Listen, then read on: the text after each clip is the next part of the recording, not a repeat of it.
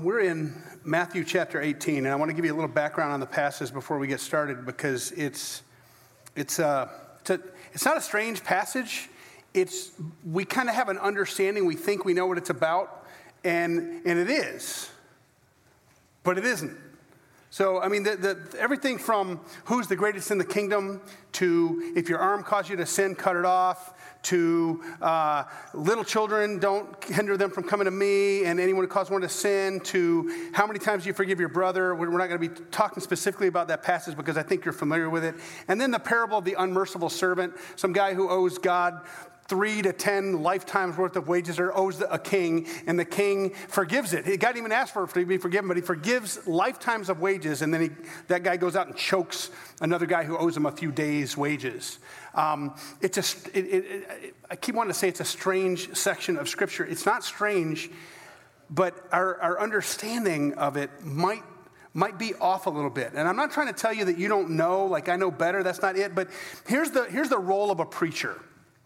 And I'm going to use these two big words. Exegesis and hermeneutic. Okay? Here's what there's the them, first century Judaism, the people that received the scriptures. And there's the us, 21st century American Christians.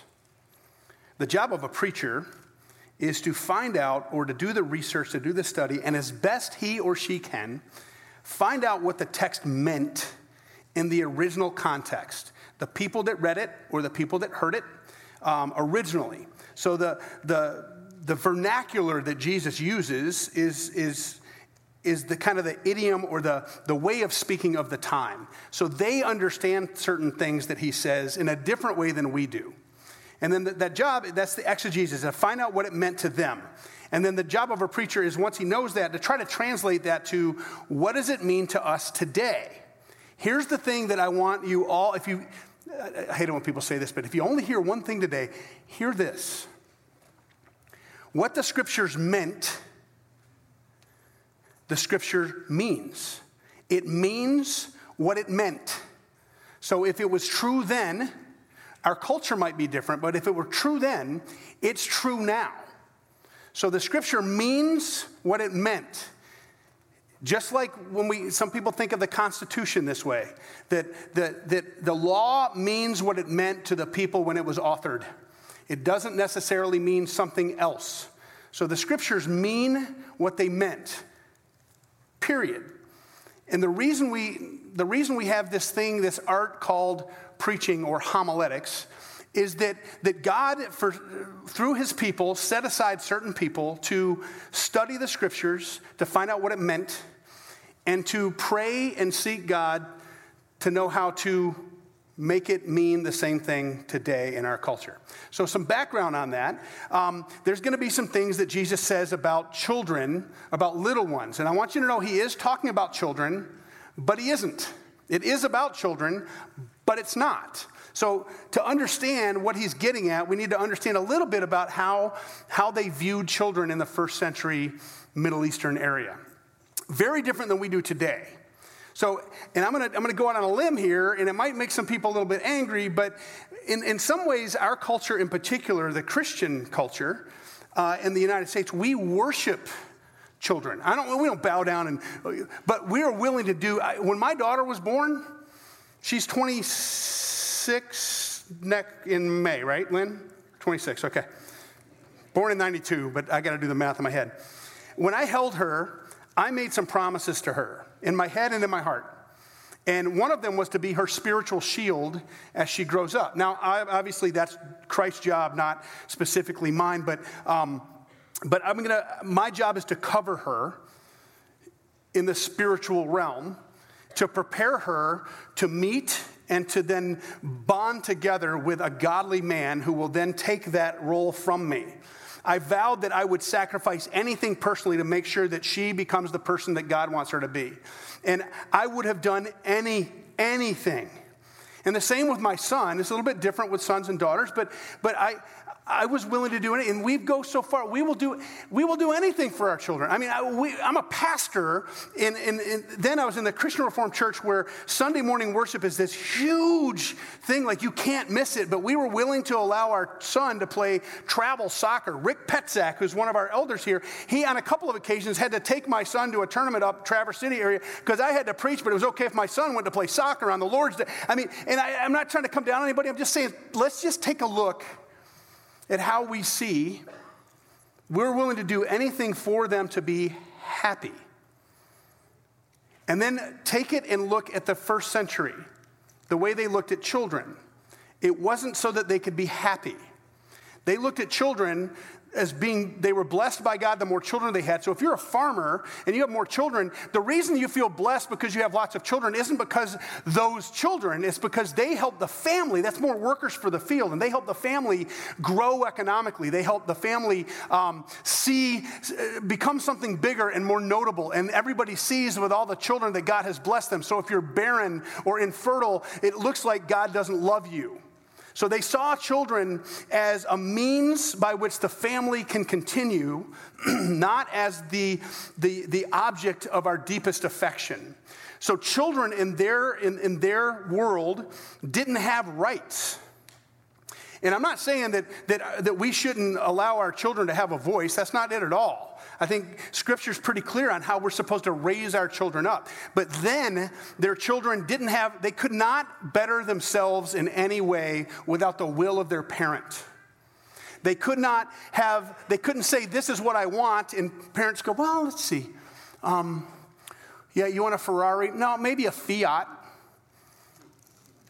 Those kind of conversations didn't happen. In fact, God made it very clear in Genesis with Abraham when he had his son Isaac, the son that he waited a lifetime for.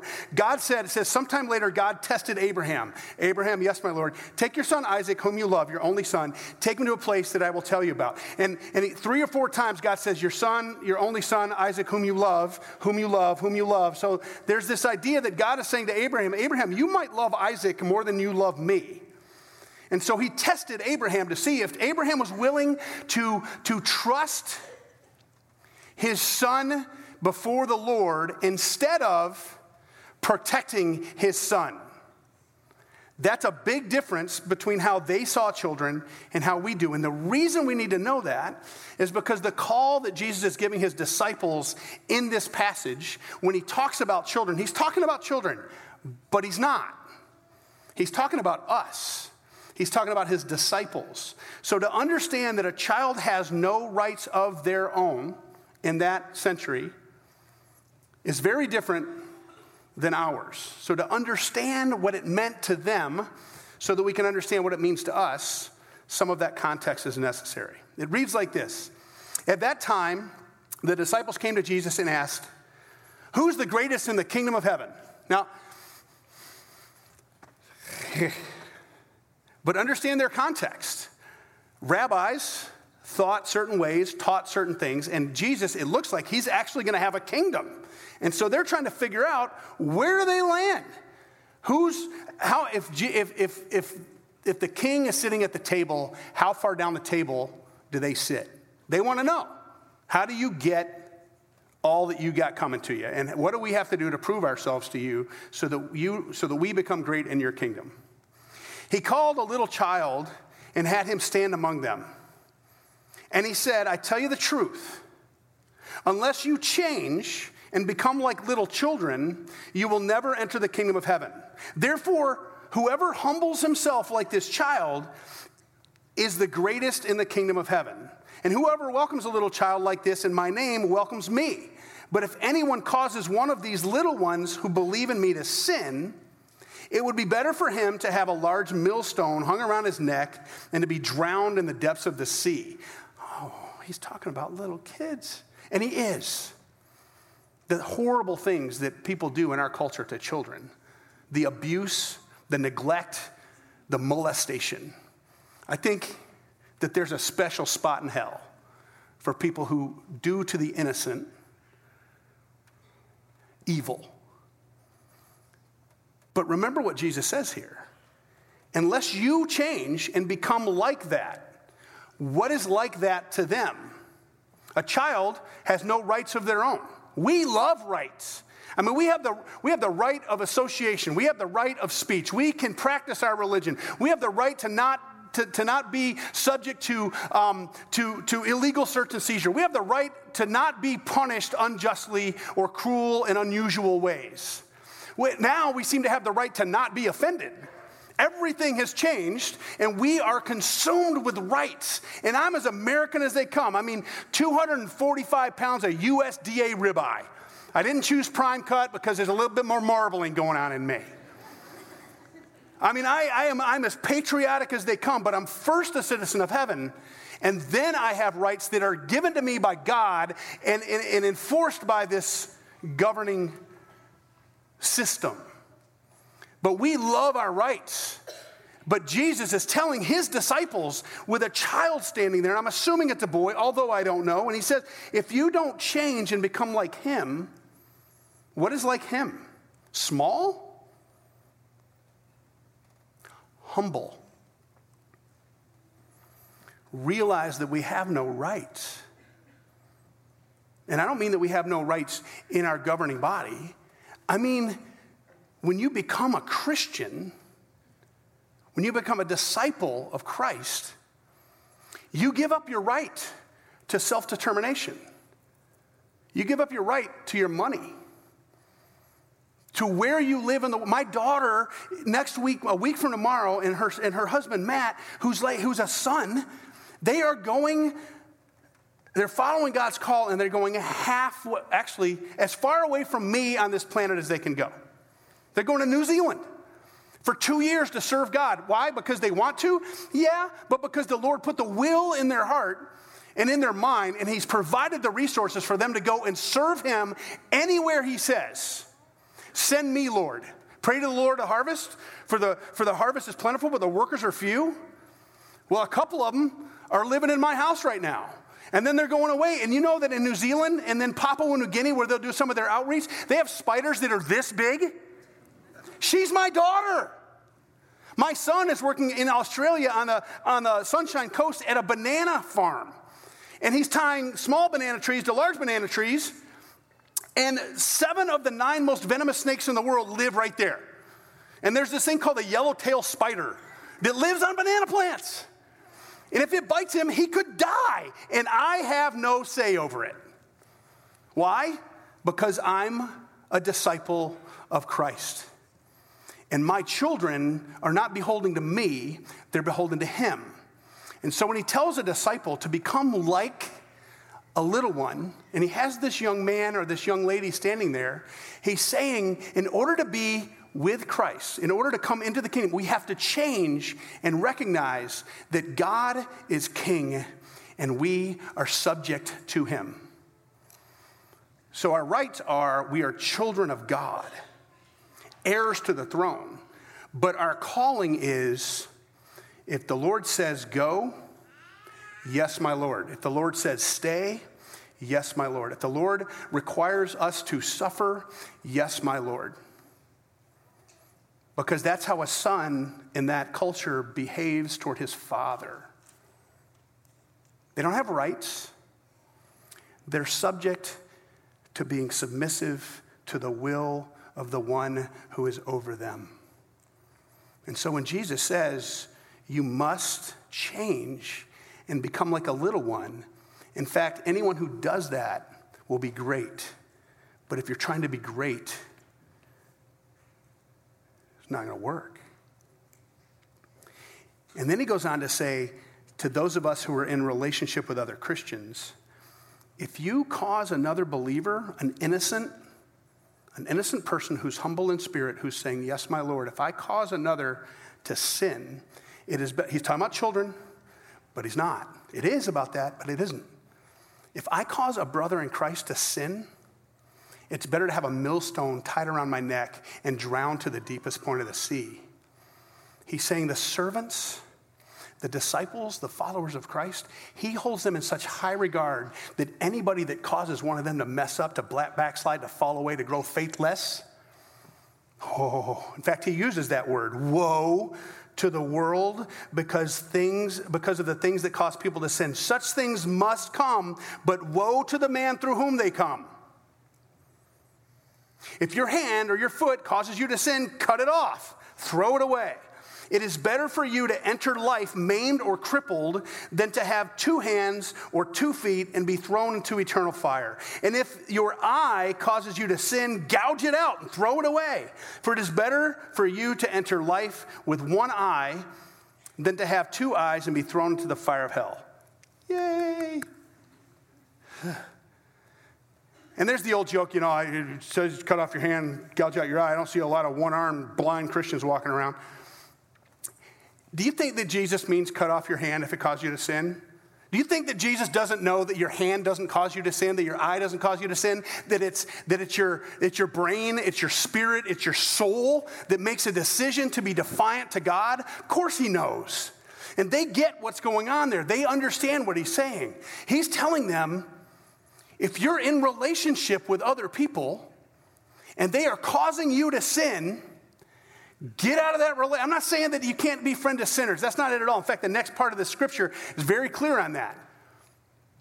But if I lose my faith because I decide to wrestle with a pig in the mud, I'm going to get dirty. If I lose my faith because I hang out with people who are and surround myself only with people who are defiant to God's will, he tells me right here, if that's my right hand, separate myself. First he says, if you cause one to sin, woe to you. And then he says, and if you're allowing others to influence you in such a way that they're leading you away from me, cut it off. Stop doing that. See, he has weeks before he goes to be with the Father. He has weeks left before he suffers and dies for us, before he gives us the grace that we must have in order to be reunited with God the Father. We're told that our attitude should be the same as that of Christ Jesus, who being in very nature God, did not consider equality with God something to be held onto, but took on the nature of a servant, being made in human likeness. Our attitude is supposed to be the same as that, but they don't know this yet. And so they still have their view of their world that tells them that something's going to change here. And it is. Everything's going to change. But in order for it to change, they have to change. Unless you change and become like this, give up your rights to self-determination. Give up your rights to be happy. Give up your rights to your property. Give up your rights to where you might live. And follow me. Remember the rich young man? What must I do to inherit eternal life? Well, keep the commandments. Do not murder. Love the Lord your God. Oh, I've kept all those since I was a kid. You got a little iPhone out. Yep. To-do list. One thing you lack. Sell everything. Give to the poor. Follow me. Give up your rights. Give up your life. Pick up your cross. We know these things. But he's not kidding. And when he says, you must become like a little one, and woe to you if you cause a little one to sin, he's talking about children. But he isn't. He's always saying this and this. So for us to become humble, submissive, dependent, instead of arrogant, disobedient, and defiant. It's for them then, and it's for us now. See that you do not look down on one of these little ones. He's talking about children, but he isn't. He's talking about children, but he's talking about people who have submitted themselves to Christ, fellow believers. For I tell you that their angels in heaven always see the face of the Father in heaven. What do you think? If a man owns 100 sheep and one of them wanders away, will he not leave the 99 on the hills and go and look for the one that wandered off? And if he finds it, I tell you the truth, he is happier about the one sheep than about the 99 that did not wander off. And in the same way, your Father in heaven is not willing that any of these little ones should be lost. Now, Matthew is quoting Jesus as talking about Christians who've gone astray. Luke, and I believe Jesus said it twice, he just, different context, different thing. Luke, Jesus says the one that went astray is that black sheep, the one who does not yet know Christ. And he goes off to rescue one. So here, though, he's talking to his disciples, to you and me, and he's saying, if you wander off, I'm going to pursue you. And if you do turn and come back to me, that's good stuff. But sometimes the 99 feel like they're not being paid attention to. Remember the parable of it's actually the prodigal father, but we call him the prodigal son, the wayward son, whose brother stayed home and he got all mad because the father reunited and threw a party. It's like, well, but what about me? I've been here the whole time. I haven't ever run away or got into a life of sin, and why not me? I'm going to tell you why. Because the gospel is for you, and then it isn't. Grace is for you, and then it isn't. Mercy is for you, and it isn't. And I don't mean that as a negative. It's a positive, but we are to be like Christ. Christian means little Christs. And so he gives you grace. He calls you in. He restores you to the Father so that you're an heir to the throne of God. You are a child of God. And children of God do what God says. And he says that our attitude should be the same as that of Christ Jesus, who, God, but didn't act like it. And so he says to us, once you've received the grace that I have for you, once you receive the joy that I have for you, once you receive the peace that I've given you, give it away. Christianity's not about Christians. It's about Christ. And we praise God for that, because what if it was about Christians? Then it's just a bunch of spoiled children getting anything they want from God whenever they ask for it. He's not Santa Claus. He's the king. And if he says go, we go. If he says stay, we stay. If he says I'm sorry, but it's a time that you're going to have to suffer, take up your cross, then we say, yes, my Lord. See, it's for us. It's to us. And it's through us. Why does he go on right after this? He's got weeks with his disciples. He goes on and he says, if your brother sins against you, how many times do we have to forgive someone when they sin against us? Whatever you bind on earth will be bound in heaven. Whatever you loose on earth will be loosed in heaven. Seven times 70, 70 times 70, depends on what passage you're reading and what the translation is. Too many times. Why? Because God showed mercy to me and gave me grace. He forgave me much. And so if I'm a child of his, if I'm not self-determining, but I'm allowing God to determine my identity, my personhood, what I do and where I go, then when someone harms me, as I harmed him, I'm supposed to let them off the hook the same way God lets me off the hook. He talks about this unmerciful servant who didn't even ask to be forgiven, but God forgave him lifetimes of wages, and he got angry with someone who owed him a couple of days' wages. You know what he did to him? He threw him into, the parable says he threw him into prison, sold his family until he could pay back the debt. Now, how's he going to pay back the debt if he's living in prison? So why is Jesus saying this? Because our attitudes need an altitude adjustment. It's not about me. It is. But it isn't. It's not about you. It is, but it isn't. See, once we become Christian, he spends the rest of his time with us, blessing us so that we can do his will. And his will is that none of those who were mine would be lost.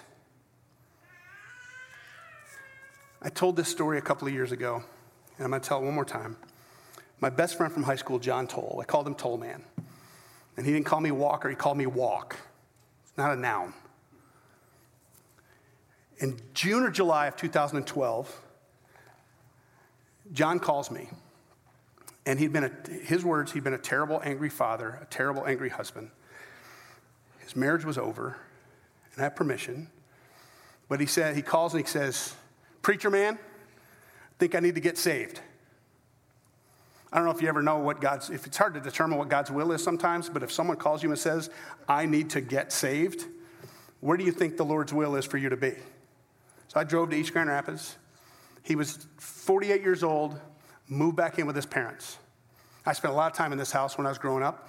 We're best friends. And his kids were home. And so we found the quietest place in the house we could, and that was his parents' bedroom. We went up there, and he is just weeping. And this is what he says. I've been walking away for so long, and I've been so angry. It's going to be a long road back. And according to the scriptures, that's a lie. And how it came to me, I don't know, but prayed for wisdom all the way there. John, it doesn't matter how far you've run away. It doesn't matter how long you've been traveling away from God. He's been pursuing you. If you'll just stop and turn around, he's right there. He will embrace you. Just stop. Give up the rights to determine how you're going to live your own life. Turn around, repentance. I'm going to become dependent. I'm going to be repentant, and God will embrace you. And then you know what he says? Come on. I'll walk back with you. And he's more joyful over John than he was that I've tried to be faithful since we were in high school together. And you know what? So am I. Because Christianity is not about me. It is, but it isn't.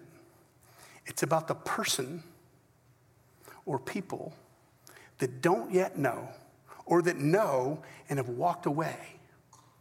And as his chosen people, Colossians 3, holy and dearly loved, we're to clothe ourselves with compassion, kindness, gentleness, faithfulness. We're supposed to forgive whatever grievances we might have against one another, just as Christ forgave us. And over all those virtues, we're supposed to put on love, which binds us together. So Christianity is about you, but it isn't. It's for you, but it isn't. He does something to you, for you, and through you. Little children are dependent, and they have no right to self-determination. Christians are dependent and have no personal right to self-determination because we say, yes, my Lord. Yes, my Lord. Yes, my Lord. And that sounds awful.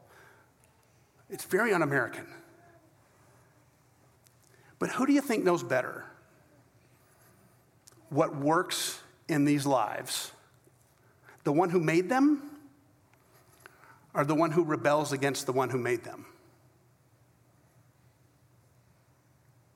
Unless you change and become like a little one, it's going to get ugly. So folks, as the person God chose to be the one to preach to you this day, this passage, it's all about you. And then it isn't. Is that the way we see our world? Gimme, gimme, gimme. Or Lord, you've given me so much, I want to give it away. If you've been shown mercy, show mercy. Since you've been shown grace, show grace. Since you've been given salvation, share your salvation. If you've been given the spirit of peace, be a peacemaker. And it doesn't matter what those other people look like, sound like, where they live, how they speak, or whether they shower as often as we do. They are children of God that may not know it. Or they have been children of God and they've decided to go la, la, la, and run away. It's our job to work with the shepherd to bring them back. Will we do that? Because if Christianity is for us so that we can give it away, then we must. Individually, family by family, corporately. We look up to see what God is doing. We lean in to whatever he has for us. And we lean in for whatever he wants to give us. And then we go wherever the Spirit leads us. We live it out. It is, and it isn't. Let's pray.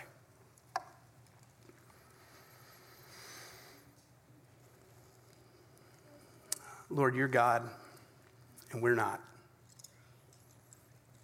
You're the Father, and we're the children. You know all, and we subject ourselves to your knowledge, your wisdom, your will. Give us the courage to say, yes, my Lord, no matter what your call in our lives. We pray these things in Jesus' name, through the Spirit that you've given us, for the glory of God our Father, not our own glory. Amen. Two quick announcements, then I'll sum up. Tim Custer, a former pastor at this church, a couple weeks ago, he wasn't feeling really well. And this just hasn't been something that's been real public, but he's down in Florida, and it turned out that he went to the doctor, and he's got blockage. I think it was a week ago Friday, he had triple bypass. So be praying for Tim and his family. The other thing is that tonight, what time, Melissa, is the thing tonight? 6 o'clock. Tonight, right here, and this is going to move into my little summary here. We host this thing called Kingdom Ambassadors Lakeshore. Several churches around the area that are trying to find out all that God has for us and all that he wants to do through us. And it's done in just some instruction in ministry within and from and to the Holy Spirit, and not neglecting the Father or the Son, very theologically sound, but at the same time, it might stretch you a little bit. So Laura Baker, Pastor Doug's wife, is one of the people that's speaking tonight. So if nothing else, maybe come and encourage her. The reason I'm telling you about that right now is because I know it sounds like in the message that I'm saying that being a child of God is just about doing, but it's not. See, my children know that everything that I have is theirs. My son and daughter-in-law, or my son-in-law and daughter, when they head off, if they need anything in my home they know it. Of course. Everything that I have is theirs. Why? Because I love them. But am I going to give them everything that I have if they're going off to evangelize for the enemy of God? Of course not. They don't get to use God's stuff for wrong. You're a child of God. Everything that he has is yours. So we should find out everything that he wants for us. And we should find out everything he wants to give us that he wants us to give away. That is the call of Christianity. That is what it means to be a servant of the Most High God. To become like a little one, dependent, humble, and taking orders from our Father. Let us be a people who says, yes, my Lord. The Lord bless you, and he has. Keep you, and he does. Make his face shine on you. Be gracious. That means to give you grace. The Lord turn his countenance toward you. It's a look on God's face, and God looks at his children and smiles. And he gives you peace. And all of God's people say, amen. Go with and in the peace of Christ.